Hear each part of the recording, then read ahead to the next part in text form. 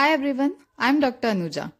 I'm here with a very interesting topic in our first episode, fly biting syndrome in dogs.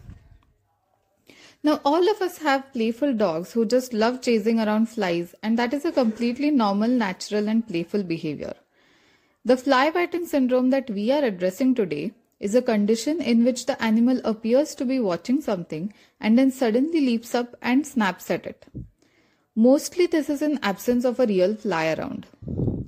If the dog can be easily distracted from fly snapping and exhibits it only in certain circumstances, it is likely to be a learned behavior. But if the dog is compulsively engaging in such behavior under a variety of circumstances, it is likely that the condition results from a medical problem. This condition can be associated with eye problems, gastrointestinal disorders, and most importantly, neurological disorders.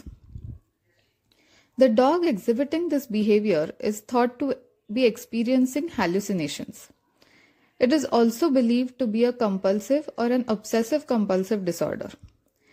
It is most commonly associated with partial, simple or complex seizures known as psychomotor epilepsy. There are numerous causes of such condition like canine distemper, heavy metal poisoning, brain tumors, cranial traumas, thromboembolism, to name a few.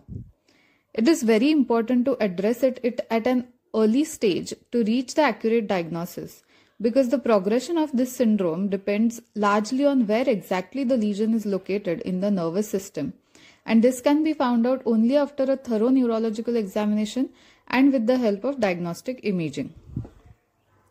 Now, there is no definite breed predisposition. It can be observed in dogs of any breed, any age, or any sex. The frequency of these episodes is also quite variable.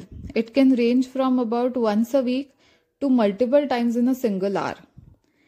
It can occur singly or may be accompanied by additional behavioral disturbances like, for example, licking paws and floor, running into objects, biting family members without any apparent reason, house soiling, and many more. Now, during the episode, the animal does not lose consciousness and appears completely normal before and after each episode. There was a very interesting case report from Spain that I recently came across.